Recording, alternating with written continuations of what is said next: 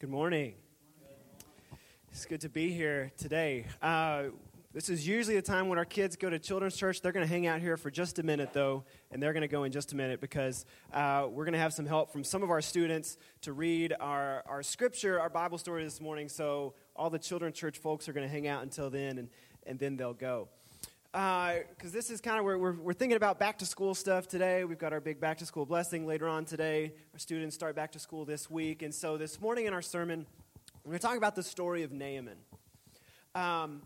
Maybe you have, at some point in your life, had questions about God, questions about your future, questions about your purpose, your faith, questions about how some seemingly unsolvable problem in your life was going to get fixed or solved.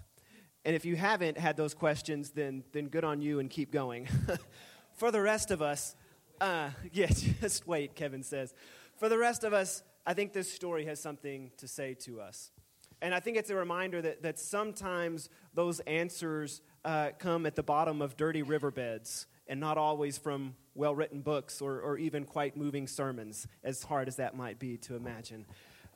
Sometimes the answers come in the form of the simplest things we can do, not in the grandiose or the extravagant or the magical. And so this story, I think, has much to say to us. And so, like I said, I'm going to have some of our students come up. Some of our students are going to help us tell the story today because there's a lot of different voices in it. And so I thought on our back-to-school Sunday, this would be a good day to involve some of our students. So if y'all want to come up, whoever is helping, you know who you are. This isn't just random. So come on up. Isley, come on up. You ready? I think that's everybody, right? So they're going to, Jasmine and Hannah, y'all over there. Aiden, Regan, y'all come up and stand in the middle here. Y'all are going to share this one. And then they are going to tell us the story. Let's set that right there. That works. The story of Naaman. So, Jasmine, take it away. Now Naaman, it works. Now Naaman was a commander of the army of Syria. He was a great man in the sight of his master and highly regarded because through him the Lord had given victory to Syria. He was a valiant soldier, but had leprosy. Now bands of raiders from Syria had gone out and taken captive a young girl from Israel, and she served Naaman's wife. She said to her mistress, "If only my master would see the prophet who is in Samaria, he would cure him of his leprosy." Naaman went to his master and told him what the girl from Israel had said. "By all means go," the king of Syria replied. "I will send a letter to the king of Israel." So Naaman left, taking with him 10 talents of silver, 6,000 shekels of gold, and 10 sets of clothing. The letter he took to the king of Israel read, "With this letter I am sending you my servant Naaman, so to you that you may cure him of his leprosy." As soon as the king of Israel read the letter, he tore his robes and said, "Am I God? Can I kill and bring back to life? Why does this fellow send someone to me to be cured of his leprosy? See how he is trying to pick a fight with me." When Elisha the man of God heard that the king of Israel had torn his robes, he sent him this message. "Why have you torn your robes? Have the man come to me, and he will know that there is a prophet in Israel." So Naaman went with his horses and chariots and stopped at the door of Elisha's house. Elisha sent a messenger to say to him, "Go wash yourself 7 times in the Jordan River, and your flesh will be restored, and you will be cleansed."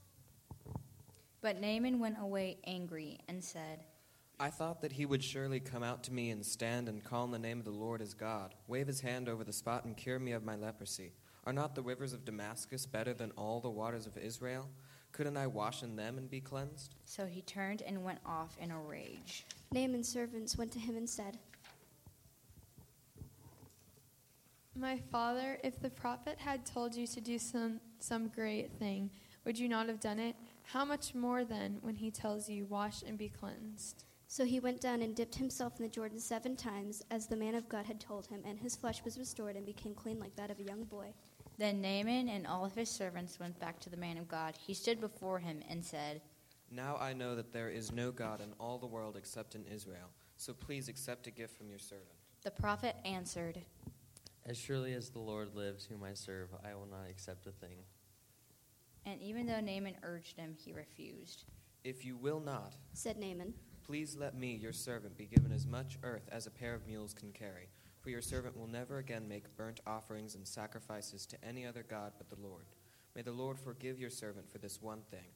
When my master enters the temple of Rimmon to bow down, and he is leaning on my arm, and I have to bow there also. When I bow down in the temple of Rimmon, may the Lord forgive your servant for this. Go in peace. Elisha said. All right, good job, guys. Give them a hand.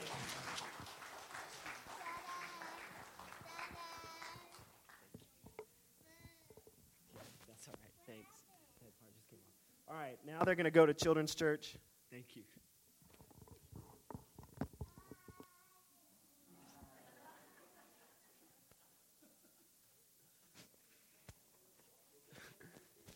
So they're leaving now. So I know that was a lot to take in. It's a little bit of a long story, but I thought it'd be a good one to have them help us out with. But we're going to walk our way back through it. If you were wondering where that is, that's in 2 Kings chapter 5. So if you want to turn there, you can turn there. I'm going to walk us back through some of the story and then make some comments on it as well. 2 Kings chapter 5, it's the beginning going from 1 to 19. Again, I'm not going to read through it all the way, but we'll kind of walk our way back through it now that we've kind of heard it all told. So we're introduced to this man named Naaman, and we're told that he's a very important person in the Syrian army. Your Bible may say Aram. Syria, Aram's the same thing. And so we're introduced to him with this, I think what is a great just literary sentence. It says, he was a valiant soldier, but he had leprosy. It's just a great sentence. Now, especially in the Old Testament, in Hebrew, leprosy could refer to a variety of ailments or illnesses, skin diseases, but it was typically something that referred to something very isolating, something very crippling, and in some cases even fatal. And we also hear in this sentence that leprosy is not a respecter of persons. He was a valiant soldier, but he had leprosy. And so now they've got this problem. What do you do with this now? As luck would have it, though, Naaman's wife has a servant from Israel who they acquired in very upstanding and integrity-filled ways of capturing her from her homeland and bringing her back. And so she says, hey, there's this prophet back in my homeland of Samaria, and he can help you. And so we've got a map here, because this may be a little confusing to you, because in the New Testament, Samaria is not part of Israel. It's kind of separated by that point. But in this point in the Old Testament story, this is part when Israel is what we call the divided kingdom. So Israel has been divided up into two. There's a southern kingdom of Judah, which includes Jerusalem, and then there's the northern kingdom of Israel, the capital of which is Samaria, which is where Elisha is. And so you can see up here at top, the Aram or Syria, that's where Naaman is. He hears about this prophet who is down in Samaria, who is Elisha, who we're going to come back to in just a minute. And you can see that line there, that river, that's the Jordan River. So this map has all the key things we need. As modern as it looks in appearance, it's got all the key points that we need. So Naaman says, okay, that sounds like a good idea. So he goes to his master, the king of Syria. The king of Syria says, yeah, that's great. We got to figure this thing out. Take all this money and 10 sets of clothes, which seems kind of random, and you go down. I'll send even a letter with you to the king of Israel asking him to cure you of your leprosy. And so Israel's king gets this letter, and he hears it basically as a provocation to war. These are fighting words, he thinks. Because he gets this letter, and he's like, I can't cure somebody of leprosy. This guy's just trying to start a fight with me because he's sending me a task that he knows I won't be able to do. No one can do this. And so he's just trying to have something that he can hold over me to start a fight. Syria and Israel have had battles before. They will have battles in the future, not too far after this. And it's probably very likely that Naaman himself has led military charges against Israel. And we know there are people in Naaman's house who have been captured from Israel because he has a servant that was captured from there.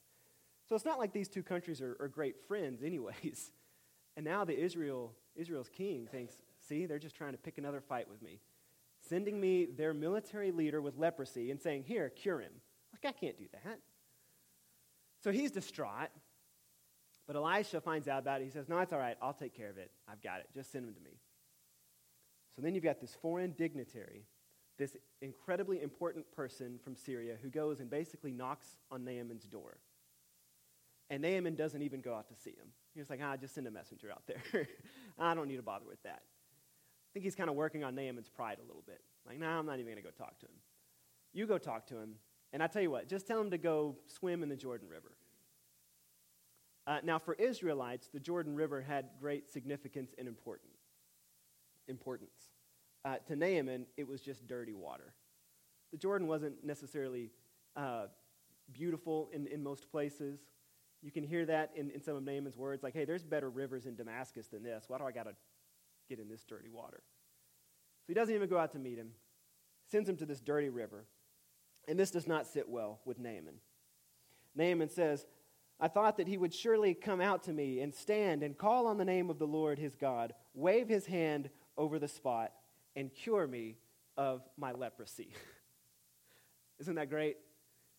He's like, I thought that Elisha would come out and do some cool trick, right? And I'd be able to see the leprosy just go away. Maybe you've had a similar experience. Maybe not with leprosy. But have you ever expected God to show up in big and impressive ways? You had something you were bringing to God and you thought, I'm ready for this faith moment, and I want God to show up in big ways that I won't be able to miss. There are times that I think we want God to have this type of larger-than-life presence in our lives. And maybe sometimes we want God to wave his hand over something in our lives to make something disappear or something to reappear or appear. And instead, all he asks us to do is to get muddy. This isn't the response that Naaman is looking for. Naaman is an important man. He's a man of status and prestige, and he's got this huge, unsolvable problem on his hands. And he's expecting a solution that will match the gravity and magnitude of who he is and the problem that he has. And instead, this guy doesn't even go out to meet him, just says, just go get muddy in that dirty river. This doesn't sit very well with Naaman. Naaman's servants, though, they recognize the kind of stupidity of what Naaman is doing. If you remember, just a few verses ago, the Israelite king thinks this is such an unanswerable question that he sees it as a provocation to war. And now Naaman has been told all he has to do to fix this problem is go swim in a river. So your perspective on it matters, right? And so this seemingly unsolvable problem, now he says, okay, if you just go swimming, you'll get rid of it. But Naaman is so blinded by pride and what he was expecting that he can't see that. And so his servants, as usually happens in the story, it's the servants and the captives that speak wisdom into the mighty and valiant Naaman. His servants come to him and say, hold on, Naaman, let's just take a step back and think about what's going on. They say to him, if the prophet had told you to do some great thing, would you not have done it? How much more then when he tells you, wash and be cleansed? You see, these are people who probably knew Naaman very well. They've seen Naaman go in and probably conquer whole villages, regions, countries maybe even. They know that Naaman does not back down from a quest. And so I'm guessing that they are assuming, you know what, Naaman, if Elisha had come out and given you some grand journey or quest to go on, you would have done it without hesitation. And we can kind of picture what that would look like, right? So imagine if Elisha comes out. He says, you know, Naaman, there's this magical flower on the top of Mount Sinai, but it's guarded by the guardians of the flower. And so you're going to have to go defeat the guardians of the flower, bring the flower back to me by sundown tomorrow before it's too late, and you'll be cured of your leprosy. And Naaman's probably putting on his armor, getting all his people together, and he's ready to go, right? This is like a medieval Disney movie that would be sure to draw in audiences, the valiant soldier with leprosy. You would watch that movie, right? This is a live action one that I think needs to get made. This would be great. I'm glad you appreciate that picture. It took way too long than what it was worth to put together. But this is like Disney. I think that's what Naaman is expecting, this kind of Disney magical moment where he's going to have to do something big and grand and wonderful and courageous and brave, and now you just got to go get muddy. But the shift in perspective that the servants provide kind of helps him to see, okay, maybe this is something I can do. I think Naaman reveals something about us as people, and that is that sometimes it's easier to get up for the really big things. I can psych myself up for the big things. I can gather up what I need to do the big things. It's the routine, the mundane, the everyday stuff that can sometimes be harder. I think we see that in many walks of life. I think we find that in relationships, right? If you're married, if you have a significant other, sometimes it can be easier to come up with that great, big, grand gesture, the perfect Christmas gift, the weekend surprise getaway. Sometimes those things are easier than paying attention to the dishes in the sink every day, right? Picking up my dirty laundry. And sometimes we might even think, if we're honest with ourselves, that if I do a couple of really big things, I can skate on some of the smaller stuff because I'm doing the big things well. We do it in school, right? I want to know what's on the big test. What's on the test? I can get up for the big test, but man, those daily journal writings, y'all still do those daily journal things in schools? Like, teachers they don't really read them, so I can just write down. It's the mundane, everyday stuff, right, that kind of falls through the cracks. I think we find that the same is true in our faith, that we can get up for the big things, but it's the little everyday routine things that cause problems for us. But I think we find in life and in relationships and in faith that it's the routine, the everyday, the small things that have staying power and that build the strongest foundation. It's about doing simple, routine things consistently well. Mother Teresa is quoted as saying, be faithful in small things, because it is in them that your strength lies. I think we find this is true when it comes to our walk with Christ, that there are small and simple things that we can do to cultivate our spiritual journey, our walk with Christ, that will have enormous impact if we pursue them with great discipline and purpose and intentionality. I don't know why exactly it is that Elisha has Naaman dip 7 times in the river, but I think if nothing else, it reinforces this idea that when we do small things consistently and with purpose, they can have great impact. So there are a couple of takeaways that I think we can take from this story this morning. And I think they have application for our students, our teachers, our administrators, our parents who are preparing for school this week. But I think they have certainly application for each of us thinking about our life, our faith, our coming week. And so the first one of those is this. Don't neglect the small opportunities throughout your day to connect with God or to lift up others. I think we find these opportunities throughout our day, but sometimes we can overlook them. So for instance, if you're a student or a teacher, maybe at your school, you may have something like a moment of silence at the beginning of the day. And maybe this is a time that you overlook because it's really short. Or maybe it's a time that you kind of are bitter about because you wish it was something else. You wish it was a fuller, more robust prayer or something like that. But you've got this time carved out of every weekday morning. Take advantage of it. Use it. There are short centering prayers you can do that are just a few words. A famous one, a well-known one that Christians have used for a long time is something like what we call a breath prayer. Lord Jesus Christ, Son of God, have mercy on me, a sinner. It's a simple prayer. It's a short prayer. It's a prayer you can say in any moment of silence. But think about what you are proclaiming to yourself in that prayer. That Jesus is your Christ, your Messiah. Christ isn't his last name. It's a description of who he is. He's the Messiah. He is your Lord, Lord Jesus Christ.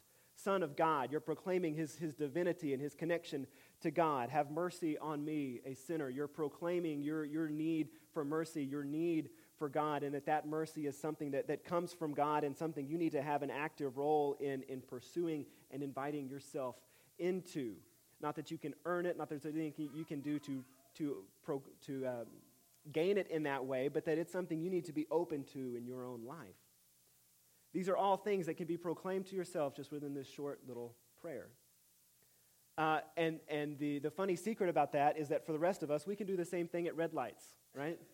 Instead of checking the notification on our phone, say a short prayer. We can take advantage of the small opportunities in our day to cultivate simple acts of faith-building disciplines. The same thing is true with our interactions with others, that there may be seemingly small ways that we can have an impact on others with our words, with the things that we say, by lifting others up. So don't neglect small opportunities to connect with God and to lift others up. That's the first takeaway from this morning. So, Naaman's enraged. Story tells us he's just beside himself that he hasn't been given this great task to do, and he's seemingly just furious. But his servants, who seem to have maybe at least enough of a relationship to him that they can say, hey, well, Naaman, really it's not that bad. You can swim, so let's go do this. And so Naaman says, fine. That's not in there, but I think it is. Naaman says, fine, we'll go. So he goes to the dirty river, doesn't know why he's doing it. Why do I have to dip 7 times? Twice should be good. 7th time he comes up, he's completely restored. And his skin is, in some translations it says it was like that of a young boy. He's just got completely renewed, restored, rejuvenated skin and health and energy. And so now he's just ready to go. And he remembers all this stuff he's got. He's got all this gold. He's got all this silver. So he's like, all right, I got to go back to Elisha and give him a gift for getting me out of this situation. So he goes back to Elisha. He says, man, look, this is great. I was cured. I want to give you something. So Elisha says, no, I can't take anything. It doesn't say this in the text, but I imagine because Elisha doesn't want to take credit for what he sees as obviously the work of God in this situation and in Naaman's life. So Elisha refuses, says, I'm not going to take that. And so then Naaman says something kind of strange. He doesn't force it. He doesn't say, no, I want you to take it. Instead, he says, okay, let me have some of your dirt. Which isn't where you would expect the story to go, right? Naaman says, all right, if you won't take all my gold and silver, then I want some of your dirt. Specifically, here's what he says. He says, if you will not, please let me, your servant, be given as much earth as a pair of mules can carry, for your servant will never again make burnt offerings and sacrifices to any other god but the Lord. So we've got this guy who just a few verses earlier is just beside himself because he's got to get in a river in Israel. Like the nerve of somebody to tell me get in dirty Israelite water. Like I should be able to go back to Damascus and do that. Water is water. That same guy is now like, let me take as much dirt from Israel as I can back home. Something doesn't add up, right? Like I hope one of his servants has enough of a relationship with him to kind of elbow him here and say, isn't the dirt in Damascus better than all the dirt in Israel? Like, just remember what you said just a minute ago? What gives? What's changed? And so I think it's because, and we've talked about this, I think we talked about this in our Jonah series, that especially at this time in the world, people had very territorial views of gods. That gods sort of had, in the minds of most people, jurisdiction over certain people, over certain things, and over certain areas of land. And you can kind of hear this in Naaman's response. If you go back after Naaman comes up out of the river, listen to what he says and how it's tied to location. He says, now I know that there is no God in all the world, except in Israel. So he has tied God to a place. And he knows, I have experienced the God of Israel here. I have had an experience with Yahweh here in this place. This is the place that I associate with God. This is where God is. And so if I've got to go back over here, I need to take something with me from that place. I need to take some of that earth, some of that dirt, and bring it back with me to create this sacred Yahweh-filled place over here.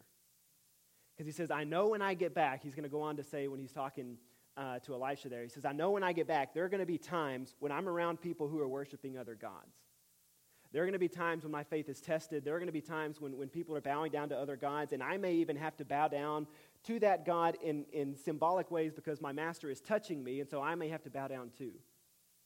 And so I know I'm going to be in situations that may be potentially compromising, and I want to bring something back with me to create a sacred place over here. I have experienced God in this dirt. And so I want to take this dirt back with me so that I can remember that and have that reminder of God's presence here. Because there may be times when that is tested. There may be times when my faith is challenged, where I may be tempted to compromise. And I'm going to need a Yahweh-filled sacred space over here to remember who God is, how he's worked in my life, and the way that I experienced God in that dirt. So for our students, it may be that you had this amazing experience with God at camp this summer. And it may be that you experienced God over here in this dirt. But now you're going to different dirt. Now you're going back to school. Maybe for you, school feels like a place where God is foreign and distant. Maybe for our teachers, school feels like a place where God is foreign and distant. It's a forgotten wasteland. Not really, I'm just kidding. That's how you feel at the end of the school year, right? Hopefully not the beginning. It's full of opportunity at the beginning, right? But remembering where and how God has impacted your life can give you peace and strength in a place that you feel is foreign and distant from God. That may be a literal place. That may be figurative. Maybe you're just in a season right now where it's hard for you to see God. It's hard for you to feel like the presence of God is around you because of what's going on in your family, what's going on at work, that you're about to go back to school. And sometimes in those moments, it's helpful to have reminders that remind ourselves, I have experienced the moving nature of God. I have experienced the power of God. I have experienced the Spirit of God before in my life. And I need to take that memory into this place that is challenging to my faith. And we read throughout the Old Testament that there is value in remembering not only the specifics of what God did, but the locations at which he did them. That there's something about tying that experience to a location and remembering the space that I was in that helps to connect those things to us going forward. And to be reminders for us that when I get back to this dirt over here, the God who is at work in that dirt is at work in this dirt.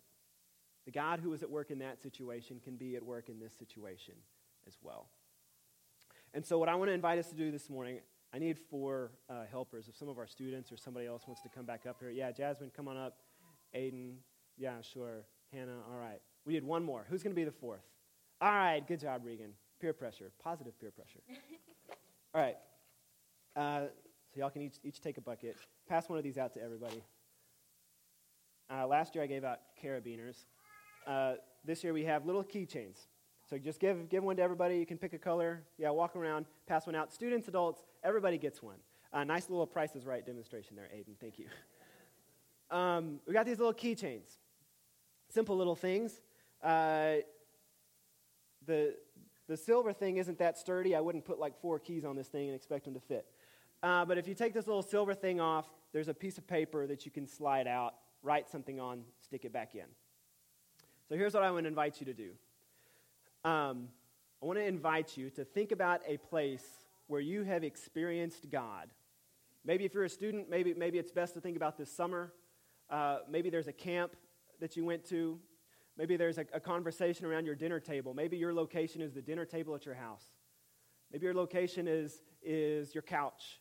Did I say dinner table at your couch? I think I combined 2 things. Some people have dinner tables at your couch. That's fine. I meant dinner table at your house or sitting on your couch. Either way works.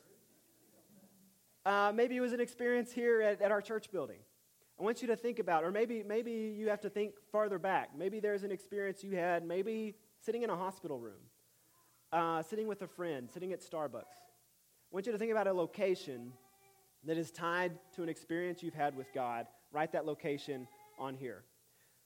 Then you can stick this on your keychain, on your backpack, in the cup holder of your car, and forget about it for a few months until you find it and then eventually throw it away, whatever you end up doing with it. I know these types of things are more meaningful to some than others. But to remember, this is a place where I have experienced God before. I have experienced God in this dirt. And perhaps you can use that as a reminder if you clip it on your backpack, keychain, whatever, as a reminder that as you find yourself in situations that may seem foreign, where God may seem distant. If you're a student, yeah, y'all can just set those back up here somewhere. Maybe you are blessed to have a place at school where God feels present and you just feel very connected to God there. But maybe you have a place at school that's scary if you're just honest with yourself. Maybe it's a certain hallway that you go down. Right? I remember when I was a freshman, I had to go down the upper class hallway for one of my classes. That was a scary place. God was not in that place. Maybe for you it's the band hall, the locker room, a certain classroom, whatever it may be. Maybe for you it's your car as you head to work, dreading what's about to come in your day, or sitting at your cubicle, or sitting at your desk. Whatever is the hardest place for you to feel like is a connection to God. To remember, the God who is in that dirt is in this dirt as well. So just an invitation to do that, to write the location of a place you have experienced God. I thought about handing out little vials of dirt, but I decided this would make it a little more personal. So, plus I didn't want to go collect all that dirt. So, I think Naaman then, one of the things I love about this story is the questions that it invites us to ask. It exposes a lot about our human nature, about our pride, about the ways in which I think we expect God to show up sometimes, and in the ways that he does and how they may surprise us, but ultimately impact us. And it can serve as a reminder of the need to do simple things well, and of the need to recognize where and how God has worked in my past, and to remember that the same God who worked there can be at work in my future as well. And ultimately, it's a story about a God of restoration. I don't think we can miss the imagery of baptism in this story as Naaman is dipped into the water and comes out fully restored and renewed. That he has been completely given new life as he rises out of the waters. And we too, as we are baptized and come out of the water, are given new life as one created new in Christ. And so this morning, maybe it is that imagery for you, that maybe that's something you've been contemplating in your life, and the next step on your faith journey is to put on Christ in baptism and experience the profound impact of a seemingly simple act of going down into water and coming up renewed, that Naaman experiences in this story and that many others in Christ have experienced in their own story. Or maybe there's something else that you take from Naaman's story that you can live forward and live out in your own life. Or maybe there are simply questions to ask yourself from this story this morning. But as I said, ultimately I think it's a story of restoration. And as we prepare to share in communion together, we are reminded that as we come together around this table of communion, of remembering the body of Christ broken and given and resurrected for us, that we are reminded of the restoration offered to us in Christ. And we were reminded of the power of simple things like remembering Christ in the taking of this bread and the sharing of this cup. And that we were reminded each and every Sunday that the God who meets us and the Savior who hosts us at this table will be at work as we go into our lives this week. Whether that takes us back to school, whether that takes us back to our bed laid up with a broke ankle, whatever it leads to this week, the God who hosts us and who is at work in this meal is at work in those situations as well. So I want to invite you to stand now as we sing, as we prepare to share in this communion meal together this morning, remembering the restoration that is brought to us in Christ. So we'll sing together and then pray our prayer of confession together as we share in communion this morning.